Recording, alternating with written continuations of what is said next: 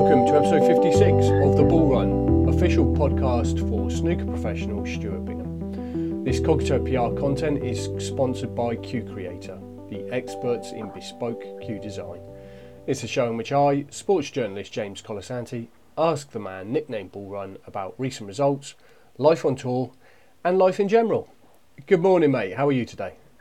Yeah, not too bad. Thanks, James. Yourself? Yes, I'm okay, thank you. Yeah, we were just having a brief chat off air. Your family have been away on a camping trip this week, is that right? Yeah, it was heaven. Monday morning, went to Mersey. I think it was Waldegrave.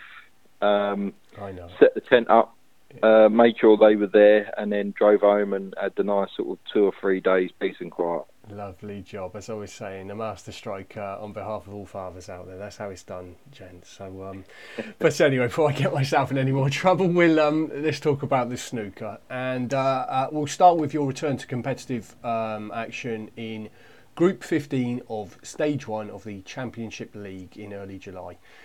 You drew 2-2 with Dwayne Jones, you lost 3-1 to Alan Taylor, and then you beat Matthew Stevens 3-1. It all meant Stevens progressed from what was a very tight group in that ranking event, which was eventually won by Sean Murphy, who beat Mark Williams 3-0 in the final in Leicester. But tell me about your 3 matches, a win, loss and a draw, obviously, so it's a mixed bag. Were you happy with your game after the long summer break? I was happy the way I played, like my level of play. I just weren't match sharp. I sort of played too many loose shots. Maybe being early in the season. The 2-2 with Dwayne, first match, I could have won every frame sort of thing. Twice I think I was 40-50 up and he cleared up on me where I've just missed sort of match ball, game ball, whatever. Played Alan, just played a few too many loose shots. Like I was sort of practicing really. That's why I say I weren't really match sharp, and instead of grinding out, I was playing a bit too open. And then obviously against Matthew, obviously I didn't miss them sort of easy balls and sort of played all right. But yeah, I ended up getting beat on count back. So yeah, finished third, which is not great, but it's obviously there's only one spot for the winner, so that's obviously what you're trying for. But it's a big sprawling format now, isn't it? With the groups of 4 and then the progressions of the stage, and then it goes on. What did you? Obviously, you played in the first part of it, but what do you make of that kind of format overall? Yeah, I don't think it's a great tournament. It's a good tournament to get going, but best to sort of 4 frames to sort of try and get your season off. Ain't great.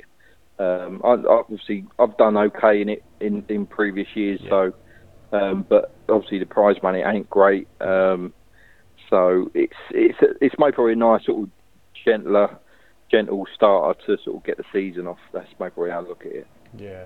Now, ahead of the action in Leicester, you tweeted, I'll read the full thing, you said, just about to start my 28th season as a pro in the BetVictor Championship League at the Morningside Arena in Leicester. Also thanks to the at Premier Inn A50 for a little message in my room.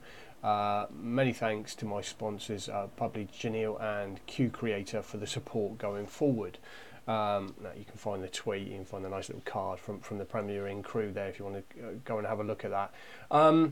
No, related to that, I did look into it, but I couldn't find a record of who you played on your pro debut in 95 or what the event was, and I wondered if you could shed some light on that. It was 1995, Blackpool. Yeah. I actually forgot what the name of it. Oh my God! I showed you how old I am. I forgot. We'll come on to that. But yeah. I remember playing Stephen Ormerod. Stephen Ormerod, right? Okay. Is my first, and I'm sure I won 5-0 as well. Right. Okay. Oh, so okay. I'll still bump into him every now and then at a few tournaments here and there. Right. Okay.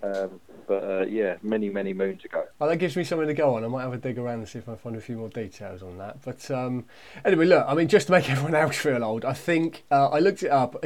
It would have been what, summer? Do you think, August, September-y sort of thing, around that sort of time? Do you think? Yeah, normally, yeah, Yeah. July, I think, June, July. Yeah, that usual kind of around that kind of usual season start. So I think Take That Never Forget was number one at the time, and personally I was just about collecting my surprisingly reasonable GCSE results. So that's just to place it for everyone. So I mean, I need to know you started as that pro many moons ago. Did you think you would still be going strong 28 seasons later? And what is the secret to your staying power? Yeah, no, obviously you just don't know what. It's obviously it was changing the first few years. It was changing all the time. Norbrett Castle, that's in Blackpool. Right. Okay. But yeah, obviously I had 2 years at Blackpool, and then it changed to UK tour. Then another system, then another system. So the first sort of 4 or 5 years, it was just chop and changing. But yeah, you don't know. Obviously, people falling off the tour. But obviously, lucky for me, my game obviously like a bit like a fine wine, got better with age. Yeah, that's right. But yeah, obviously Barry Earn coming in changed it all, and like I say, people knew that I sort of loved the game and travel anywhere to play, and I think that's what kept me going really. Playing in pro-ams, and then obviously Barry coming in, taking over the game, and obviously don't need to enter pro-ams. Obviously, it seemed like the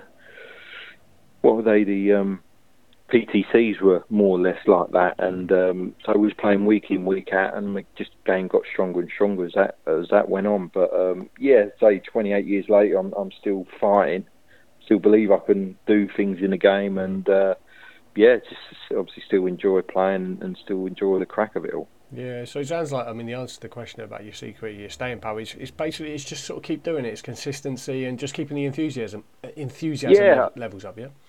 Yeah, I still enjoy practicing. I'm in the snooker room now. Just as soon as I put the phone down to you, I'll be doing a couple of hours before heading up to Leicester. So, but yeah, just sort of, I think that's what it is. I think it gives me the time away from the kids and the family. Yeah. That's what's happening. Yeah, a reason to escape. We're back to the camp. Yeah. Yeah, no, that's it. You just mentioned then you're back in action again this Saturday in a European Masters Round 1 qualifier against Jamie Clark. Just to again return to the let's all feel old thing. He was probably just approaching his first birthday when you were starting on the tour.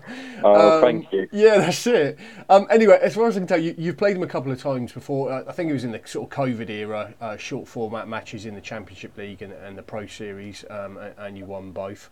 So how will you prepare for this one? Yeah, no, I've been practicing people like Sean O'Sullivan and Matt Selt. Zach Shurty I've been practicing with, so trying to get my game back into sort of match mode and just sort of not take on anything stupid. I feel like the game's getting stronger by the day, and sort of, I say, until you get there and get out on the table, you don't really know how it's going to go on the day. But hopefully I can sort of do my best and get a result. Now, finally, we'll close this week by doing a listeners' questions section. It always can be haphazard, but I invited some questions through Stuart's official Facebook page, and we got a few back. Jeff Chalks asked Stuart, was the Masters win against Kyron your most memorable non-final match? And he puts in brackets with the infamous high five table run there. So would you say that's your most memorable match that was in a final? In the final, I played Ali in the final. No, he said non-final match. Oh, sorry. Yeah, so match that wasn't a final, like so through your career. Would you say that's your most memorable? I think is what he's asking. Yeah. That's probably the most enjoyable with the high fives and everything. Yeah, it was great. Yeah. I may probably say my win against Judd in the semis of the World, the year I won it. Yeah, I think that's probably obviously the one that sticks out. I remember playing Dave Gilbert, I think in the semis of the Masters that year. Yeah. When a crowd it was just unbelievable. Still think it now and still go goose pimples thinking about it. But yeah, I think maybe probably I've got the 2 or 3 that I can think of. But yeah, sort of some unbelievable matches. I mean, I'll ask a related question. Was it your favourite celebration? Your favourite post match celebration? Do you think? Yeah, I think it is. Yeah, obviously Yeah, it's sort of got a bit of a trend there. I remember, yeah, I think it was Hal Irwin. Not many people remember him. right, Golfer. yeah, I think he won the US Open or chipped in or something, and he sort of run around the crowd doing high five, and that's right, obviously what I thought about. yeah, yeah. No, it was brilliant. I remember the footage. Yeah. We had another question.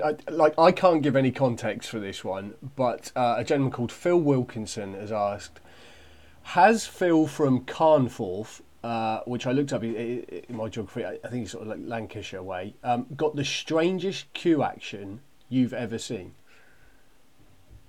Um, to be honest, I can't remember, but I have seen some weird queue actions over the years. Right. But I can't. I can't remember. I can't remember Phil. I'm really sorry, but Right.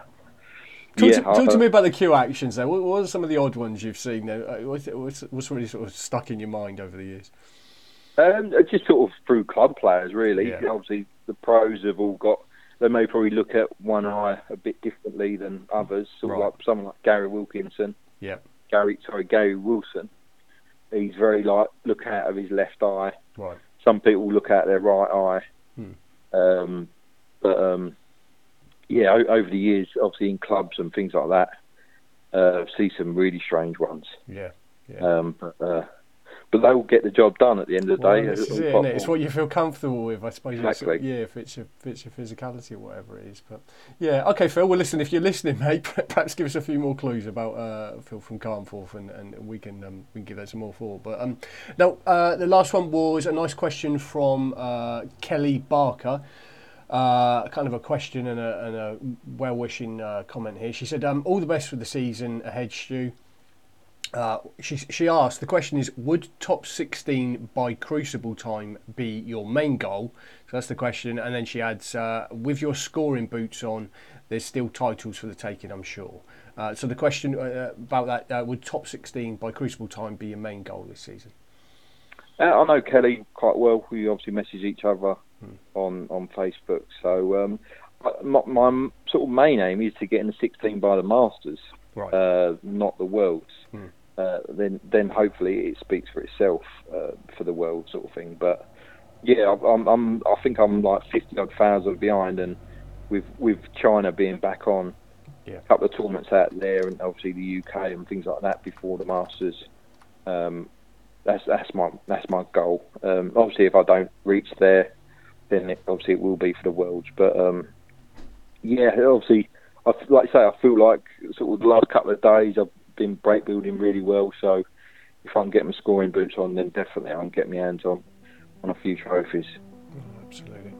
Stu, that's great. Thank you very much for your time as always, and best of luck for next week. Lovely. Thanks a lot, James. Cheers.